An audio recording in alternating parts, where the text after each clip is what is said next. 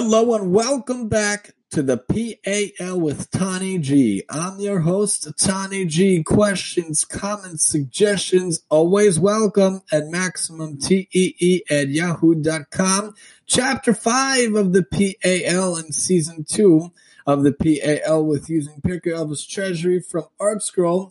Let's go to 5.1.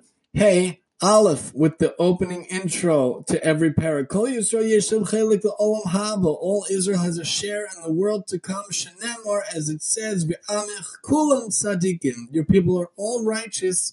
L'Olam Yershu Aretz, they shall inherit the land forever. Netzer Mat'ai, a branch of my plantings. Ma'aseh lehispa'er, my handiwork in which to take pride. We all have a share. We just have to make sure that we get it. Asara ma'amaros nivra ha'olam, with 10 utterances the world was created. Ma Talmud lomar, what does this come to teach us? V'halo b'mamar echad yachal lehi baros. What does this come to teach us? Indeed, could it not have been created with one utterance? God could have created it with one flick of a wrist, kiviyachal, with one syllable, kiviyachal, with one letter. Why 10 mamaros? Ela lehi para min harishayim. This was to exact punishment from the wicked, sheme'abdin esa olam shenivra ba'asara mamaros, who destroy the world that was created with 10 utterances. This is what the wicked does. V'litin sachar tov, and to bestow goodly reward, latzadikim, upon the righteous, shemekayim in esa olam shenivra ba'asara mamaros, who sustain the world that was created with 10 utterances. So what's going on here in this Mishnah? Let's see if we could get to the bottom of it. This chapter, in addition to ethical and moral teachings, includes historical information and several of the foundation principles of creation. It begins with numerical sets, the first of which is the 10 utterances of creation, a fundamental Torah doctrine from Meiri. 10 utterances, the entire cosmos, and all that it contains was created when God called it into existence. This act of creation was comprised of a series of 10 utterances that appear in the account of creation. In the first chapter of Genesis, the Talmud in Rosh Hashanah notes that the term Vayomer, and God said appears only 9 times, and the 10th is the word Bereshis in the beginning with which the Torah begins. That term refers to the creation of heaven and earth as mentioned in Genesis 1:1. Vilna Gaon explains the 10 utterances. 1. In the beginning of God's creating the heavens and earth. In the beginning of Genesis, God said, let there be light, is the second. God said, let there be a firmament. That's the third. God said, let the waters beneath the heaven be gathered into one area, let the dry land appear. That was the fourth. The fifth is God said, let the earth sprout vegetation. The sixth is God said, let there be luminaries in the firmament of the heaven. The seventh is God said, let the waters teem with teeming living creatures. The eighth is God said, let the earth bring forth living creatures. This is all in Genesis chapter 1. The ninth is God said, let us make man in our image after our likeness. That is in the same chapter. That's number 9. Number 10, God said, behold, I have given to you all herbage yielding seed that is on the surface of the entire earth, and every tree that is seed yielding fruit, it shall be yours for food. Bereshis Rabbah and Pirkei Rabbi Eliezer alternately reckon how the 10 utterances go, but this was how the Vilna Gaon says it. What does it come to teach us?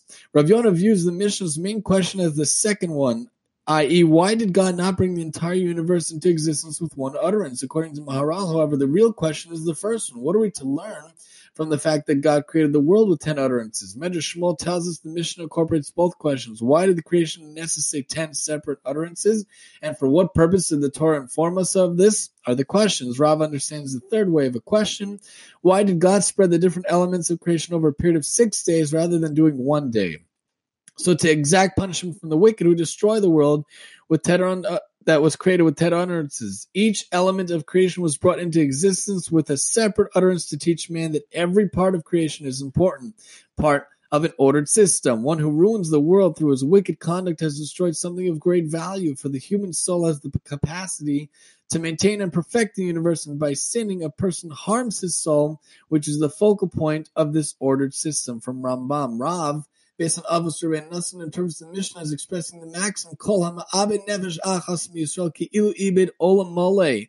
Whoever destroys even one Jewish soul is considered to have destroyed an entire world, which seemingly is the converse of whoever saves one person is like they saved the entire world.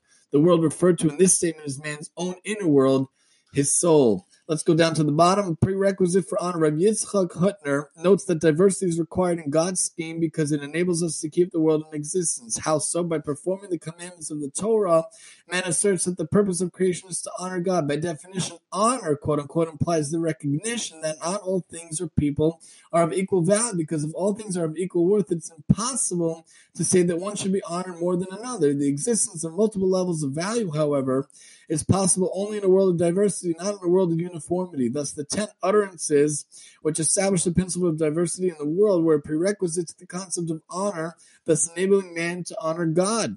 By fulfilling the Torah and the merit of which the world continues to exist, diversity, therefore, is one of the practical underpinnings of the functional world, Sipach Yitzchak Shavuos. And to bestow goodly reward upon the righteous who sustain the world that was created with the 10 utterances. The world was created to give man a place in which to serve God. Those who do so sustain the world, as Rav Yonah says, and are entitled to great reward, as Rashi says. The world was created with 10 utterances in order to grant greater reward to the righteous for sustaining such a complex and supremely important system, as Meiri says. Sifas Emes renders Mekaymin as validate, as in Kiyum Shtar's validation of his signatures on a document. Through following the godly path, the righteous attest to the fact that God created and sustains the world, and they legitimate his creation.